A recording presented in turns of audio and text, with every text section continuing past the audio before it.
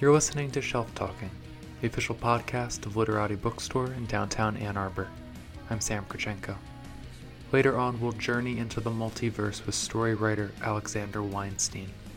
But first, Grace Tillotson.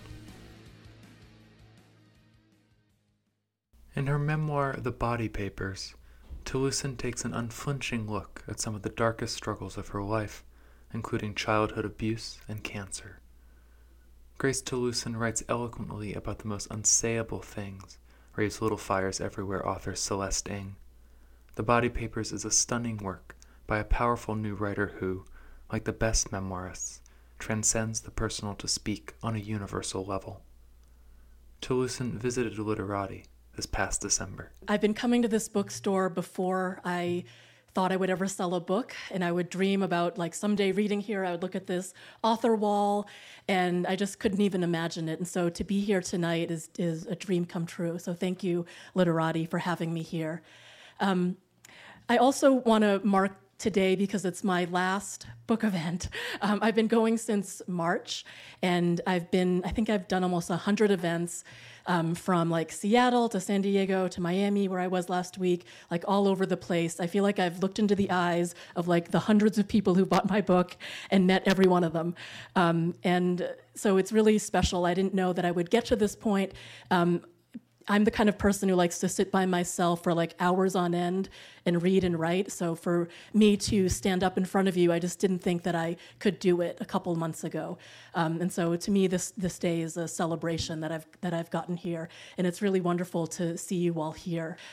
So my book is a memoir, but as you heard with the review from Sisley, she calls it an essay collection because at times it was. I never thought I was writing a memoir.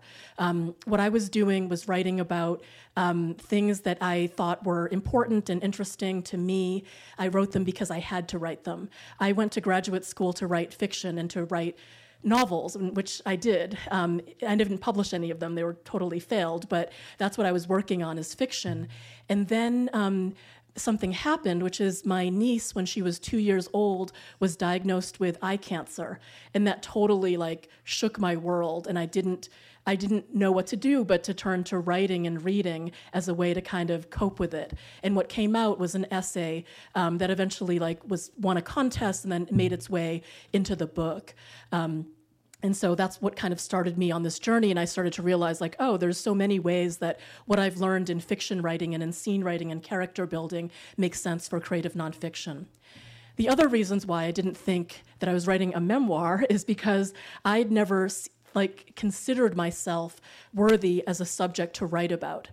I'd read a lot in my life. I mean, I went to the public library. I probably had read hundreds, if not thousands, of books by the time I was graduating high school, and yet I had never encountered a protagonist that was like me until I came across Maxine Hong Kingston's The Woman Warrior when I was almost done with high school.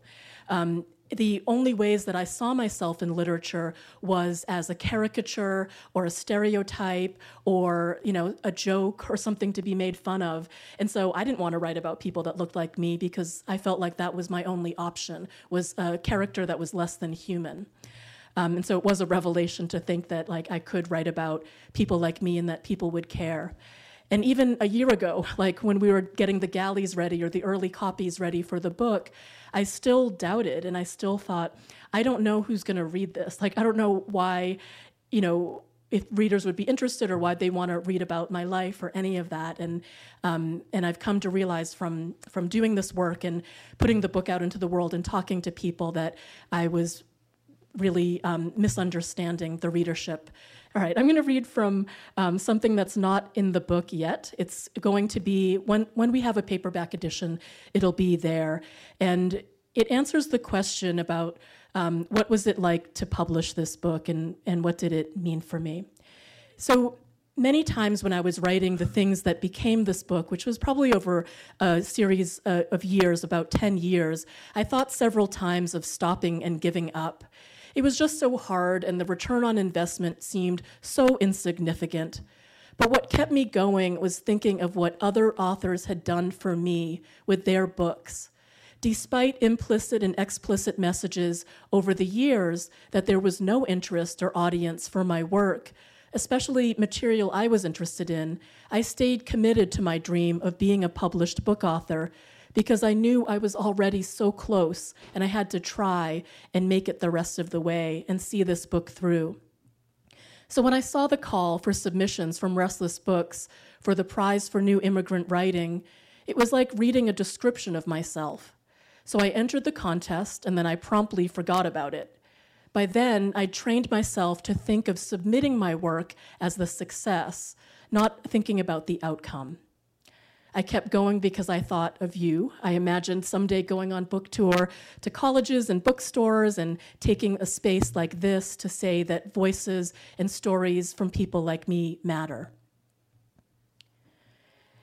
And so when I won the prize for New Immigrant Writers, it came with a book contract and a promise to publish my first book.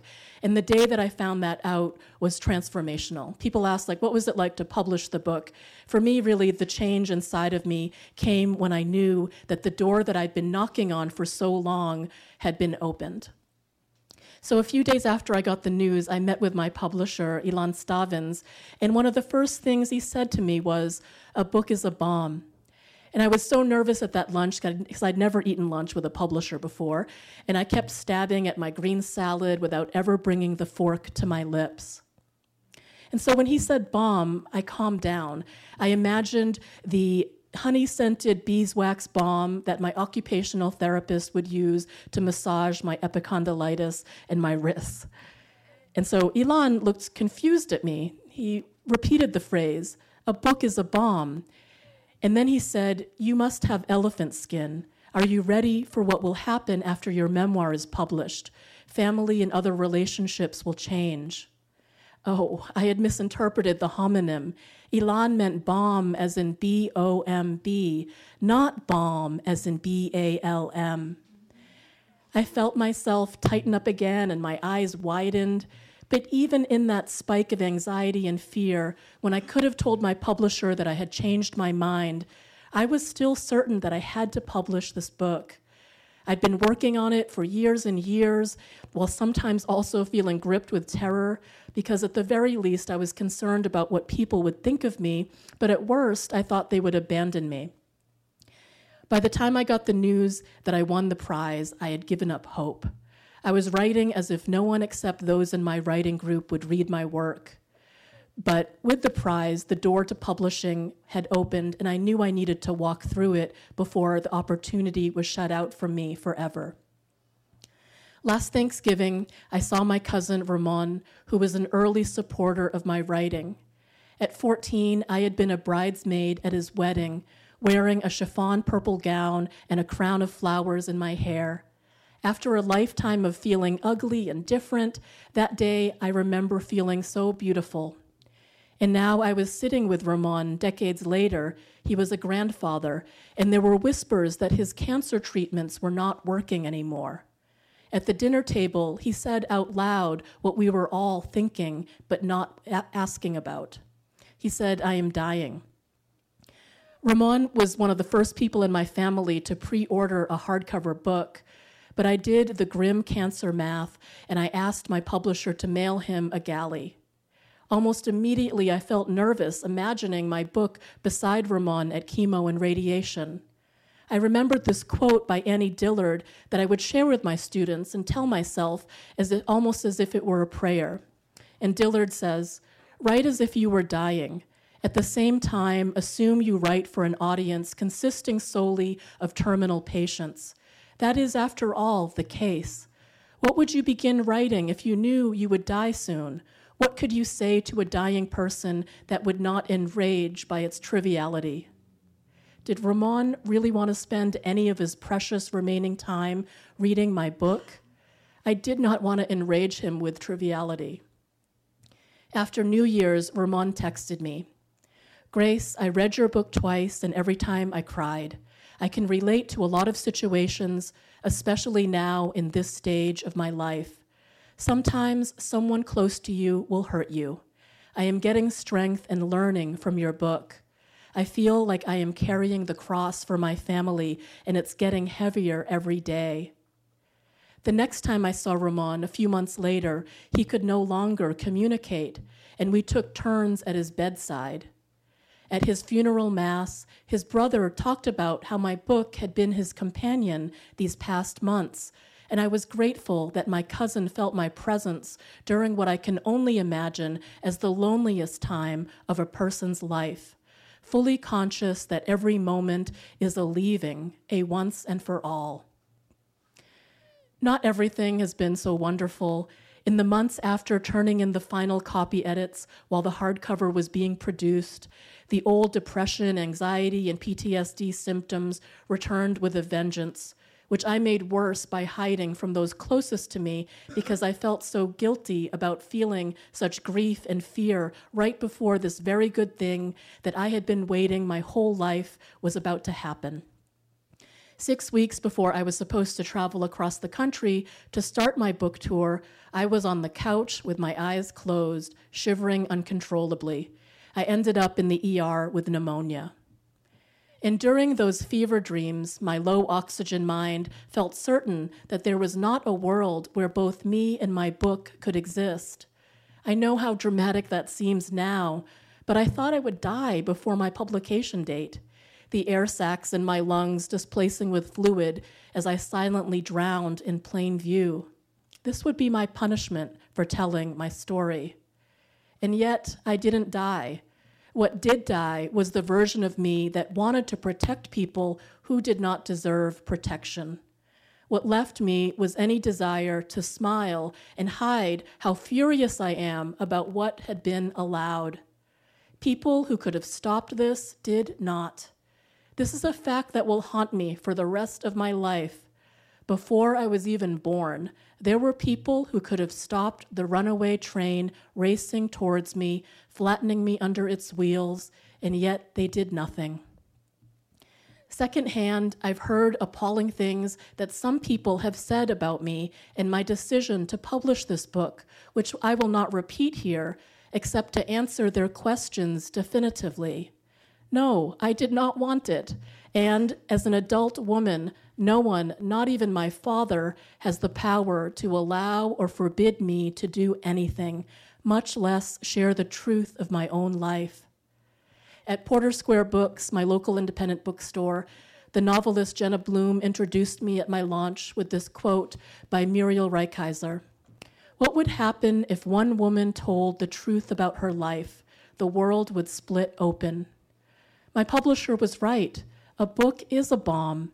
And if my book has done anything to chip away at the structures upholding inequality and suffering in our society by adding my voice, or if I've helped repay the debt I owe authors before me by helping one reader feel less alone in the world, I choose explosion again and again.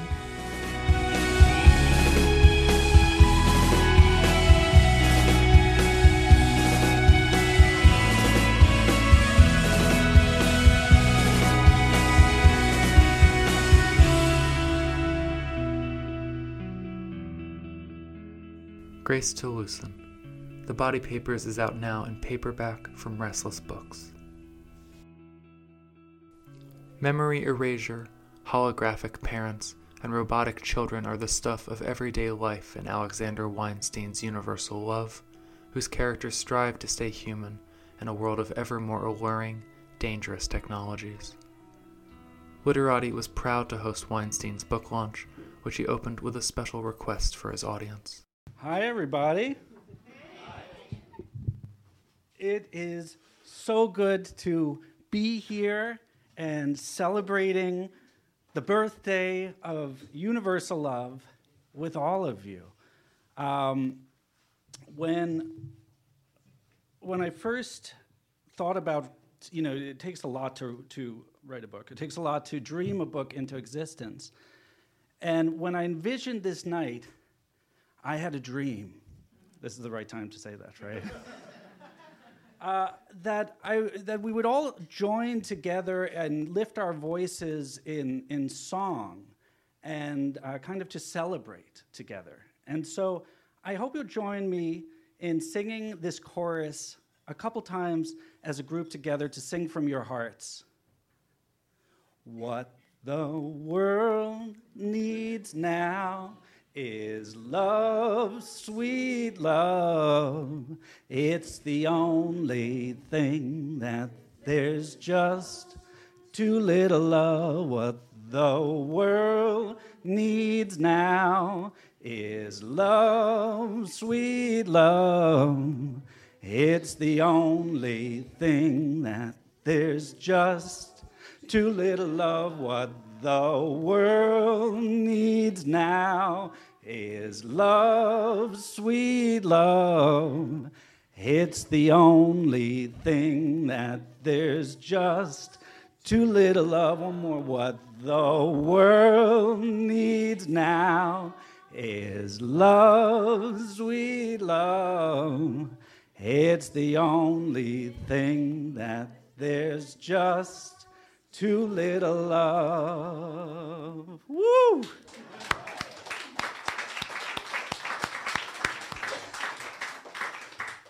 Thank you all for making my dreams come true. Here's what I'm planning tonight. I'm going to read a full story set here. I decided I'd choose the one that's set in Ann Arbor so that I can give some shout-outs to things that you might know. And it's also the one that has probably the most humor in the whole collection. Ready? Yeah. Amen. Infinite realities. When we finally discovered the parallel timeline mouse, it was sleeping in a universe so onion-skin close to our own that it existed in a parallel cage, in a parallel lab, where a parallel Donnie and I were doing similar parallel timeline experiments. I isolated the mouse on my monitor and dragged its timeline into our present one. Then Donnie and I looked at our mouse sipping water from the feeder. "Okay, let's do it," Donnie said, and I hit enter. We waited, wondered if the Earth would stop spinning, if matter would crack open, if alternative timelines would go spilling across the universe. But none of that happened. Instead, the parallel timeline mouse awoke inside the cage and sniffed his new universe.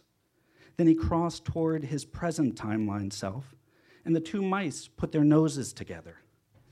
Did they know they were the same mouse, simply overlapped from different timelines? Were they behaviorally different mice? Might this shed some light on the whole nature versus nurture debate? Who knew? We were opening the champagne. Donnie had first asked if I could write programs for transdimensionality back in college. We'd been smoking some heavy-duty indica, and I'd had a vision of a spider's web of infinite timelines, the program's layers as user-friendly as Photoshop. Yeah, I told him, I could do it, but he was the scientist. It was up to him to figure out the hard quantum shit, like traversing string theory and locating multiple realities. Sure enough, 8 years later, he did. We celebrated all week. Donnie splurged on expensive rum, and I broke out my top-shelf bud. We repeated experiments, recorded the transdimensional mouse, daydreamed about the Nobel Prize. And for a while, it was high times in that lab. Donnie worked on wave-particle equations, leaving me to mess around with no new programming. I worked to isolate anything we had biology on. A single strand of fur from Donnie's golden retriever let me track infinite parallel versions of his dog throughout the multiverse. Things were going great, but as we broke through the fabric of reality, all I could think about was Erin cheating on me with that woman at her stupid teacher's conference. I took bong hits after work and watched YouTube clips of cats riding skateboards to keep from dwelling on it. We'd met at the campus film club 3 years earlier. And when I first saw Erin, it was like we were two alternate timeline mice finally together in the same cage. I invited her back to my place to smoke a bowl, and we made out until early morning. By winter, we were spending every day together. And by the end of the school year, she invited me to move into her apartment. It was tight, but we made it work, pulling tubes and watching dumb horror flicks late into the night. There wasn't room for my equipment, so I worked on programming at the lab, cracking the codes of time and space while Erin studied education reform at home. Then her dissertation year started, and she stopped puffing altogether. I'd crawl into bed after work, ready to tell her about our latest breakthrough, but she'd just take my hand in hers, sniff it, and tell me I better not touch her with my resin fingers. As if that wasn't bad enough, after 6 months of no sex, she went and cheated on me with some rando. So yeah, I was super bummed when I should have been celebrating our mouse successes. Erin was in bed reading when I came home from the 200th lab test. I went into the kitchen and looked for food, but dinner was already cleaned up. Any leftovers? Didn't make enough for 2, she said, and looked up. Please tell me you didn't just walk into the kitchen with your boots on. Shit, sorry. I took off my wet boots and put them on the shoe rack, then grabbed some paper towels and mopped up the muddy prints. I microwaved a burrito, which started another fight. Why did I eat junk all the time? Why did it matter if we weren't having sex? Maybe it'd be sexy if I got a job. I had an actual job. I was doing groundbreaking freaking science. Playing with mice for $200 a week didn't constitute groundbreaking science. Well, maybe if she asked me about transdimensionality or spooky action at a distance, she might know how freaking awesome our discoveries are. Was I seriously rolling a joint right now? Why the fuck not?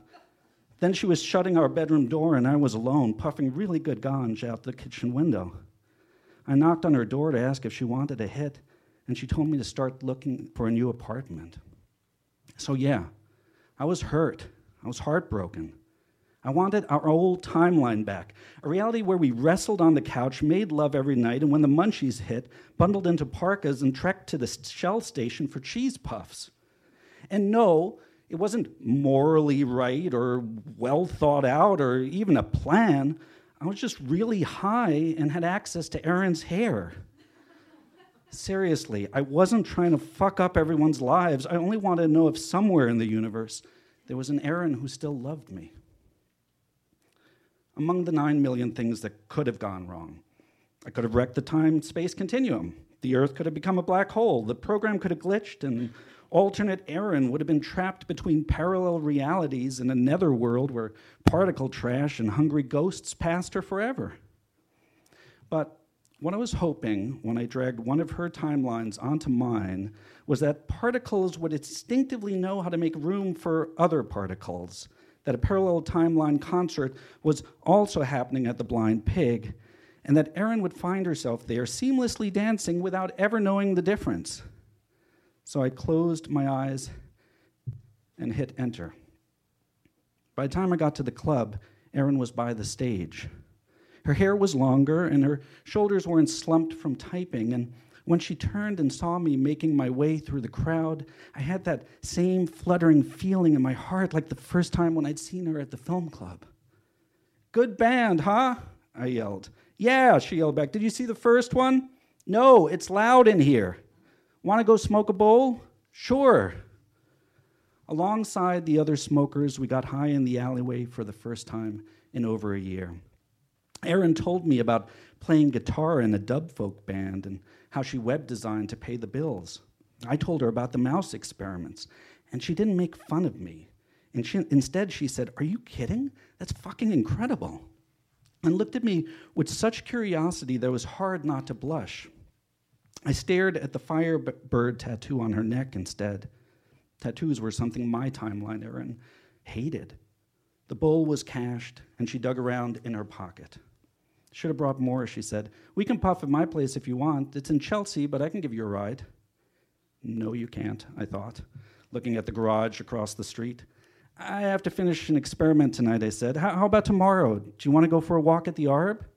I free up at 4. Meet you by the gates?" "It's a date," she said. and she leaned forward, giving me a quick kiss, and the sudden softness of her mouth against mine was the most incredible feeling I'd had all year. I stood there, watching as she turned, thinking how there was a timeline where we were still in the alleyway making out, another where she was touring with the Dub Folk band, and yet another where she'd soon leave the club and call the police about her missing car. Shit. I hurried back to the lab, highlighted her parallel self, and returned her to her own reality. Then I took out a pad, and I wrote down every detail I could remember. The sound of her voice, the warmth of her lips against mine, what it felt like to be wanted again. When I was done, I shut off the lights and went home to our apartment, where Erin was asleep, her own note on the kitchen table telling me to crash on the couch. I hadn't expected to fall in love so quickly. But at work the next day, I told Donnie I needed to go home early, and before leaving, I isolated the alternate Erin, dragged her timeline over my own, and hit enter. 6 hours later, we were parked outside the empty lab, making out in my car while snow came down heavy against the steamed-up windows. I let her into the building, showed her the mice, and finally highlighted her timeline and dragged her back over hers.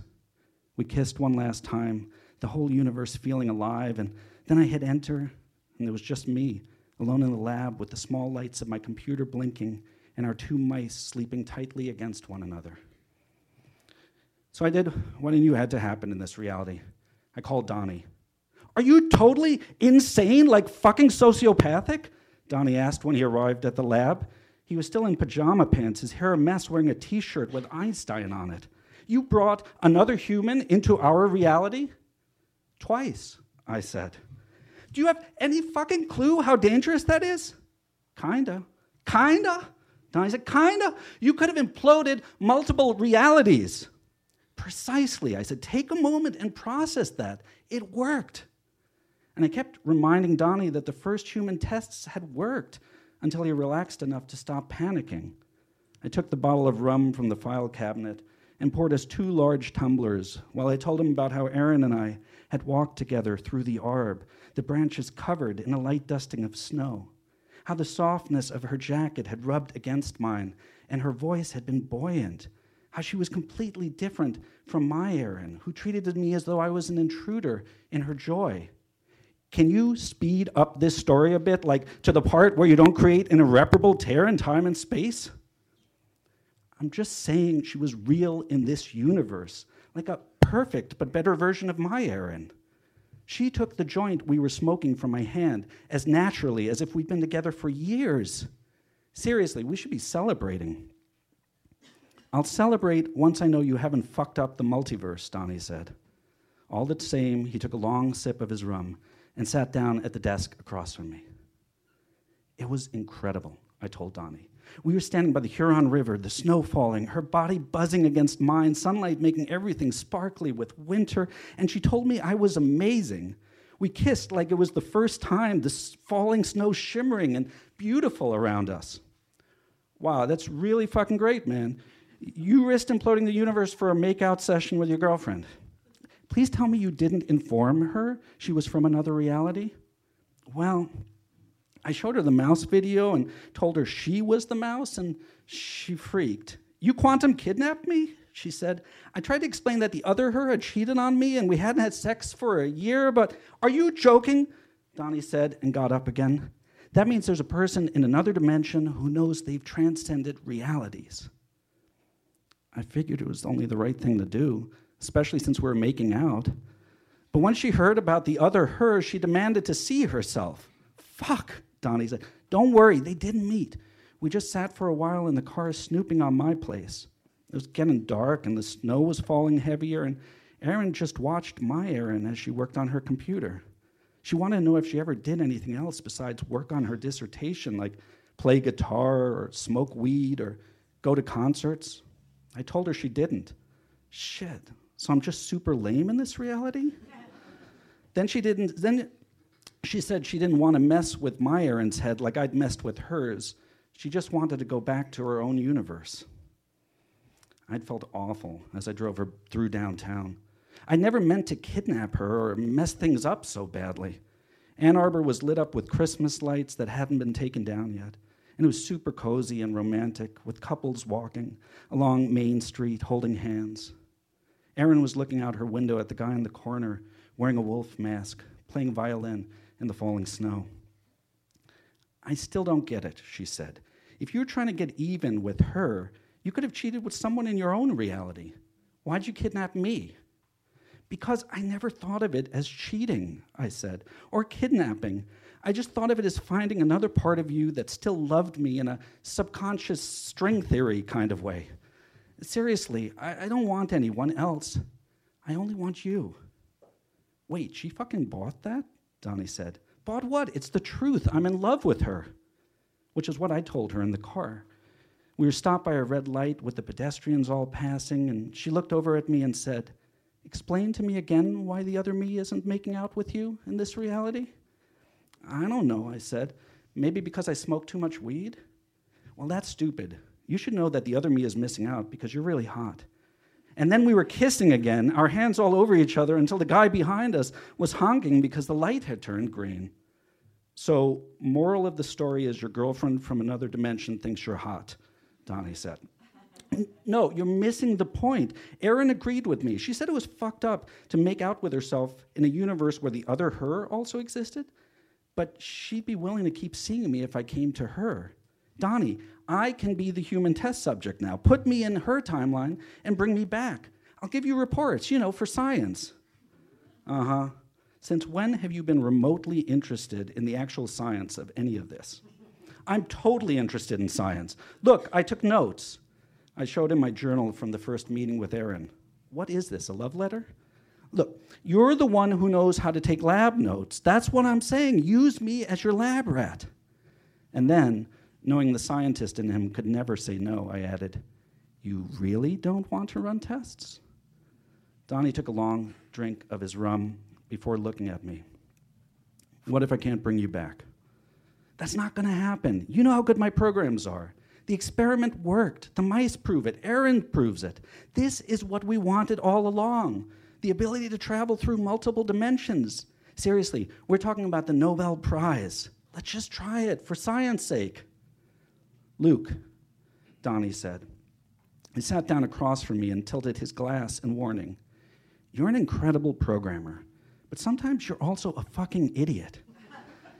Maybe you were successful in our universe, but who knows what damage you caused in that other dimension. So if we do this, you need to tell me everything from now on. No more lies about where you're going, no secrets. I'm going to need to know if anything in that world goes wrong. Of course. I clinked his glass. Here's to infinite possibilities. We started with a couple hours. Donnie dragged me over Erin's lake house, hit enter, and suddenly the lab was gone and I was outside Erin's house in the cold. It had snowed in her reality and everything looked silvery and beautiful, the lake covered in a layer of snow, the branches all heavy with white. I walked to the front door, reached out and knocked, and there was Erin, opening the door in fuzzy slippers. I was wondering if you were coming. Well, welcome to my reality. Erin's lake house was a one-bedroom cabin that had a living room with a sliding glass door to a porch overlooking the lake. On the floor by the window was a steaming cup of tea next to her guitar. I took off my shoes by the door, and Erin and I sat cross-legged on the warm wooden floor, facing one another. I found the other you on Facebook. She held up my profile pic on her phone. There was my stupid cowlick, my jawline, my eyes, and my goofy smile. But this guy was way more buff and was standing beside a frizzy-haired woman and two boys who looked exactly like me. He was wearing a tank top that said, God bless America. I looked like I never smoked a joint in my life. Want me to friend you? Please don't. Check this one out. Erin swiped to an old photo of me at a weightlifting competition. My meaty hand on a beefcake dude, both of us giving a thumbs up. Okay, that's super creepy. Kind of like if somebody grabbed you and put you in their timeline without asking. I'm so sorry about that. Can you forgive me? Yeah, Erin said, putting her phone away and placing her hands against my thighs as she leaned toward me. I think I can do that. Donnie brought me back to the lab, and I gave him notes on traversing timelines, let him take EKG readings, and draw blood samples for interdimensional radioactivity. I asked him to increase my next visit to 3 hours, then 5, and soon I was at Erin's lake house most of the day. We'd make love and smoke joints, and she'd practice new songs for me. There was no TV at the lake, so we did other things like hiking and cooking and making plans to go kayaking once it got warmer. Being with her let me see how much of a slacker I'd been in my own universe. I envisioned that other me slumped on the couch, my feet on the coffee table, littered with roaches and beer bottles, playing video games all night. And I felt embarrassed for the person I'd become. That evening, when I returned to our small apartment, Erin was in the bedroom in front of her computer. I cleaned up the kitchen and did push-ups in the living room, and we didn't fight or argue about not having sex. I just surprised her by cooking dinner, and Erin was happy to have the time to write. She'd left her earrings on the kitchen table. They were a small gift I'd found at the Tibetan shop downtown when we first started dating. 2 turquoise teardrops. Seeing them, I suddenly envisioned a timeline where Erin was gone from my life, taking her earrings and everything else with her when she left. "Hey," I said, standing in the doorway of our bedroom. Erin turned from the computer, annoyed, and I took a deep breath. "I know I've been smoking weed and playing video games all of the time and probably haven't been that interesting to live with." "Okay," she said. "And I know you probably felt really alone because of it, and I'm sorry. I haven't been much of a boyfriend. I was hoping weed would help because we used to laugh and have fun, but I was wrong. So I just want you to know that I'd like to do other things with you, like take walks or cook together or, well, whatever you want to do. I just want to be with you." Erin took a deep breath and looked at me. Then she got up and crossed the room and gave me a hug. I felt the warmth of her body against mine, and though I'd been holding her at the lake that afternoon, this Erin felt completely new. "I'm glad you're saying this," she said into my ear, "but it's going to take time for me to believe you. I need to actually see you making changes." And though we didn't kiss, just stood in the light of our bedroom, I could feel her love again. And when she let me go, instead of pulling tubes or turning on PlayStation, I decided to do some more push-ups in the living room and get into shape like that other me in Erin's world. Things got better.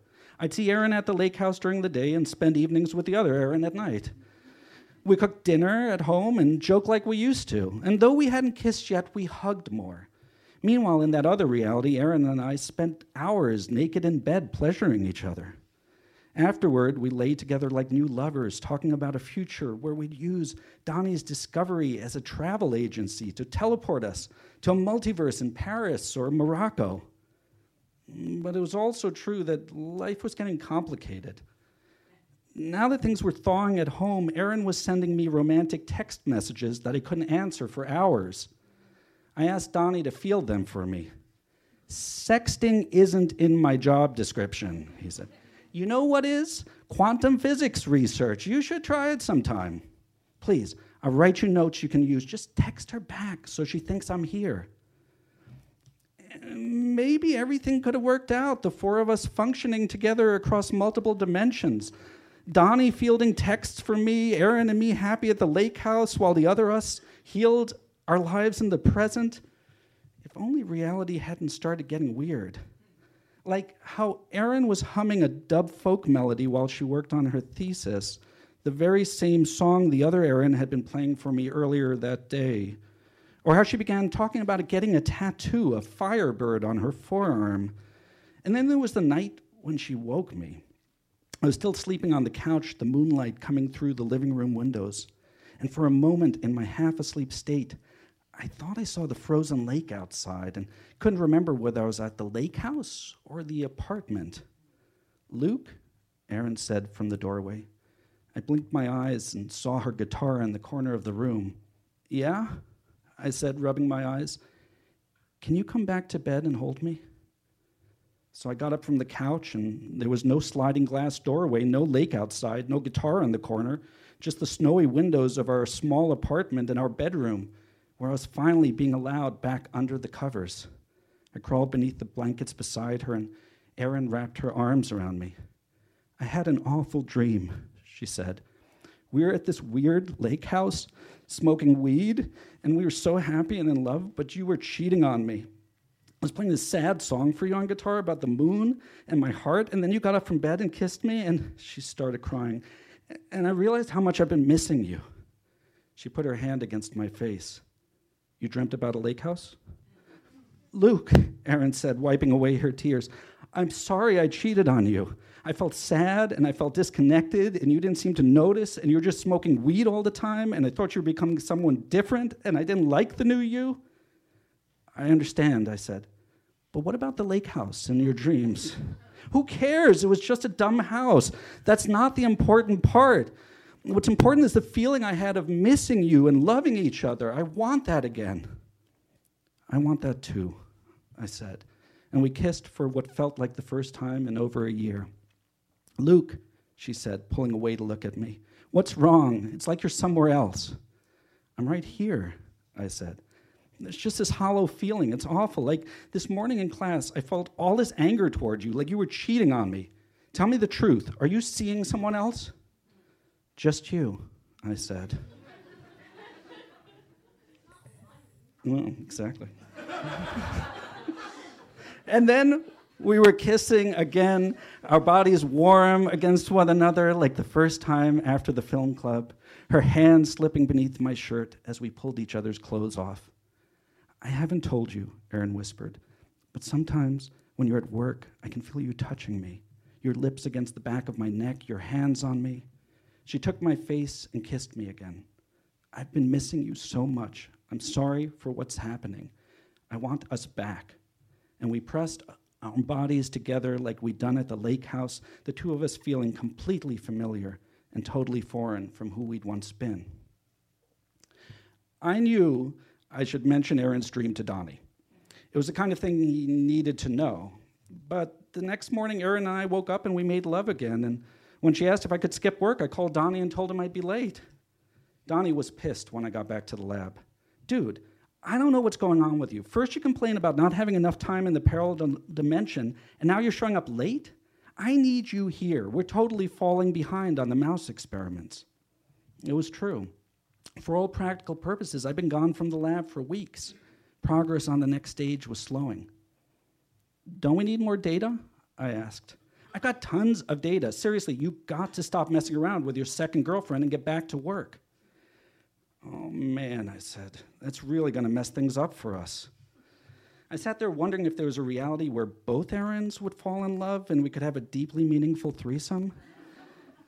I asked Donnie what he thought. It'd be amazing, right? Though I guess it might feel kind of narcissistic. Still, if you didn't want to hook up with yourself, does that mean you secretly have low self-esteem? What do you think? Would you ever make out with yourself? Luke, what the fuck is wrong with you? I need you here in the lab to write new programs. We've got a serious situation on our hands. Have you even been reading the notes I left you about wave temporality and the dangers of collapsing timelines? Okay, we're cutting you back to 3 hours. Donnie was, of course, right, but mostly what I was thinking about was how hard it would be not to see the other Erin. Plus, I knew I had to tell her about sleeping with this reality Erin, but Erin just jumped on me when I appeared at the lake house and we stripped each other naked and made love instead. It was deep winter, the light already gone, and we lay in her bed, the candles flickering against the walls, watching the sun disappear behind the pines at the far end of the lake. Her hand was against my chest, her touch reminding me of all the mornings when we'd woken up in bed together in our other reality, back when we'd find each other beneath the blankets, feeling as though we were the luckiest people alive. I've been feeling strange, Erin told me, her face highlighted by the glow of the candles. It's like I'm living these two different lives that can never match up. I can't text, can't call you, can only wait around for you to show up, and then you have to leave whenever your lab buddy calls you back. And meanwhile, the real you, the one in this reality, is just some married beefcake dude. What's that even mean? Is that secretly the real you? No, this is the real me. Well, this setup sucks. I don't want you living with some other me, sleeping there, eating together. I want you here with me, in my reality. You said you like this me better, right? Can't you break up with that other me and move into my timeline? Well, I mean, I've got my family in the other world and my job. You could still visit them, get a new job here. I lay in bed wondering if that could work. Could I go back and visit my parents for the holidays, catch up with old buddies? And what about the other Aaron? The one I had photos and memories of, the one who'd been sending me happy texts again, my lover who I was falling back in love with. A small jewelry tree stood on the dresser, and hanging from it was the pair of turquoise earrings from the Tibetan shop that I'd bought Aaron. Where'd you get those? I asked. I got out of bed and looked at them. They had the same small fleck of tarnish in the silver, precisely the flaw in the pair I'd given Aaron. Didn't you give me... Actually, let me see those, Aaron said. I brought the earrings to her. I can't remember where I got them, but they're really nice. I didn't mention the earrings to Donnie when I got back to the lab, but that night I searched and couldn't find them anywhere. Stop looking for things and come kiss me, Aaron said, wrapping her arms around me. And though I wanted to double-check the bathroom cabinet, she pulled me into the bedroom where we made love again. The next morning, Erin asked me about her favorite coffee mug. We'd gotten it a year ago when we drove cross-country to see her parents. The one we got from Montana with the big heart on it? She said, rummaging through the cabinets. I couldn't find it until that afternoon when I went to get water at the lake house and saw the mug in Erin's cabinet. Do you recognize this? I asked. No. Maybe somebody left it when I had a party. I didn't say anything, but the next time I visited her, my PlayStation was in her living room. Why'd you bring this? She asked me. I don't even have a TV. I knew I had to tell Donnie what was happening, but I also knew if I did, he'd stop me from going back to Erin's reality altogether. I figured I could take my own notes, keep track of things for another couple weeks, figure out how to come clean with everyone, and maybe discover a happy solution for us all. But it was becoming harder to keep track of my timelines. In one reality, I lay in bed with Erin, looking out our small window at the snowy street, remembering how we'd promised to go kayaking, only to realize that wasn't in this reality at all.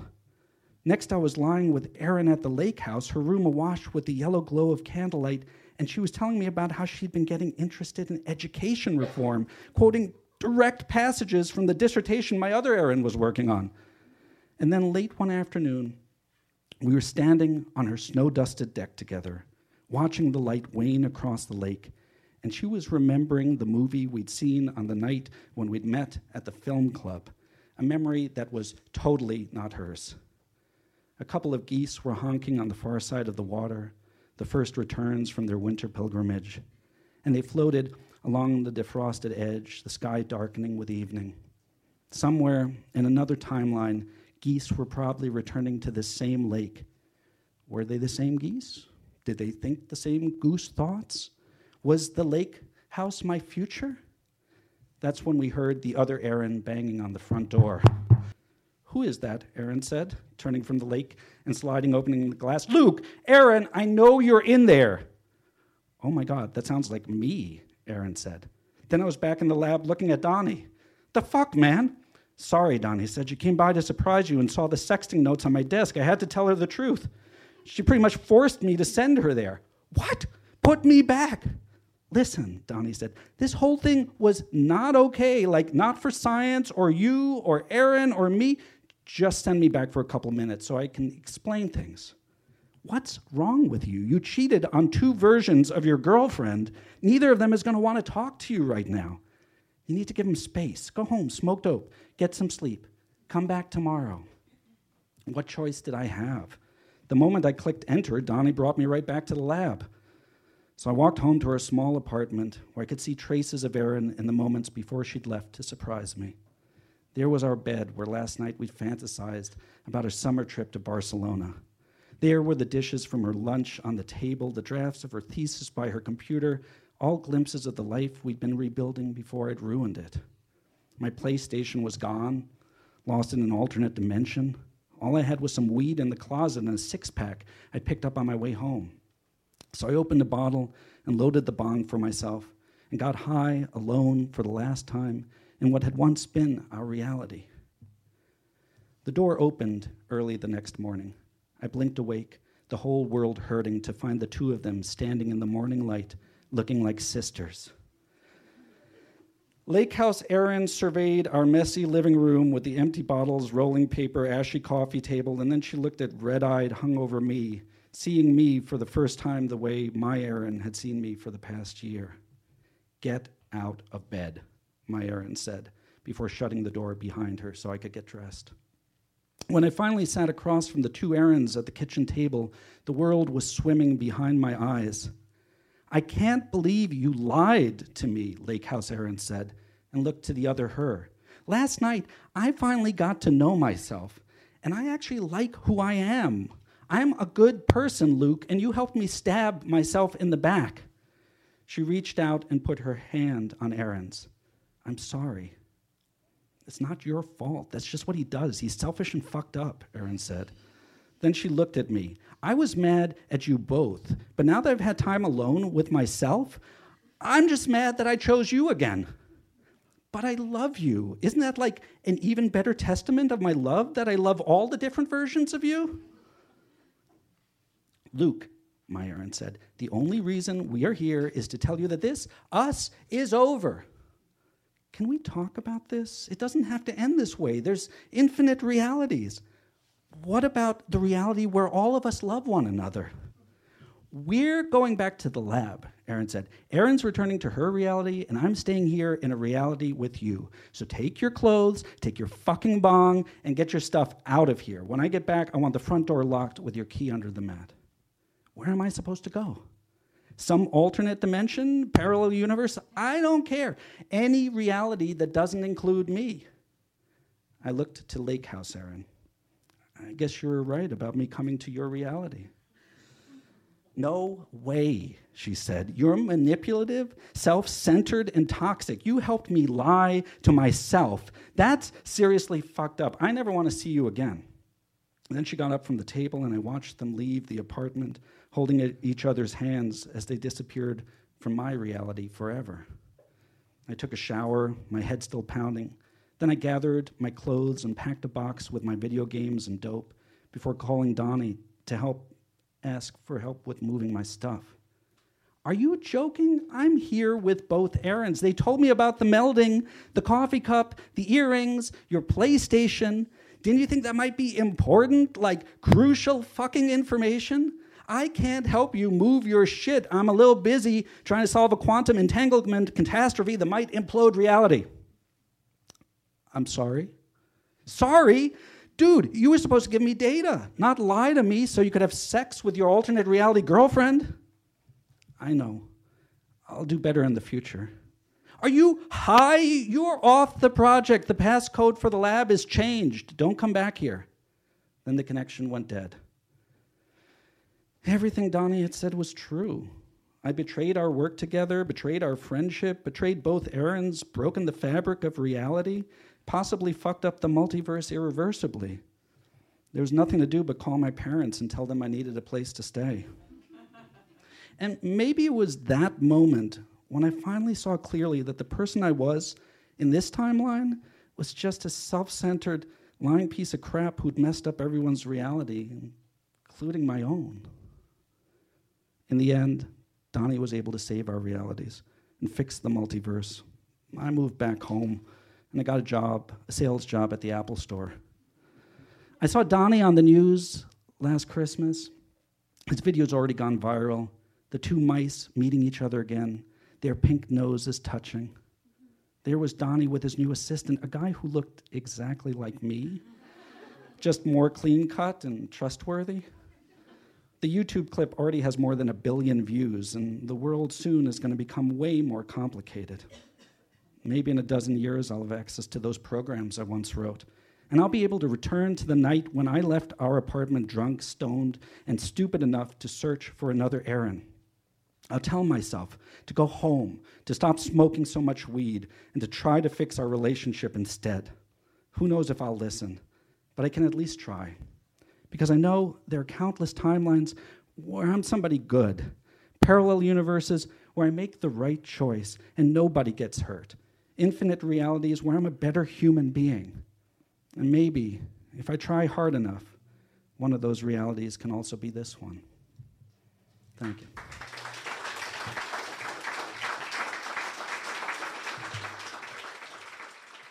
Alexander Weinstein. Universal Love is published by Henry Holt and Company.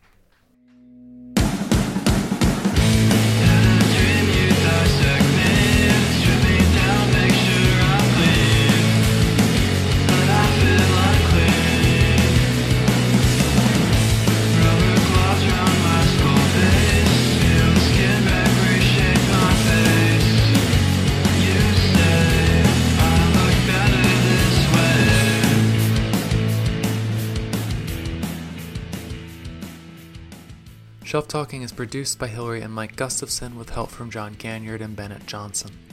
Special thanks to the band Pity Sex, which provided our intro and outro music. You can find those tracks on their album, White Hot Moon. You can also find a full calendar of Literati's upcoming events at literatibookstore.com/event.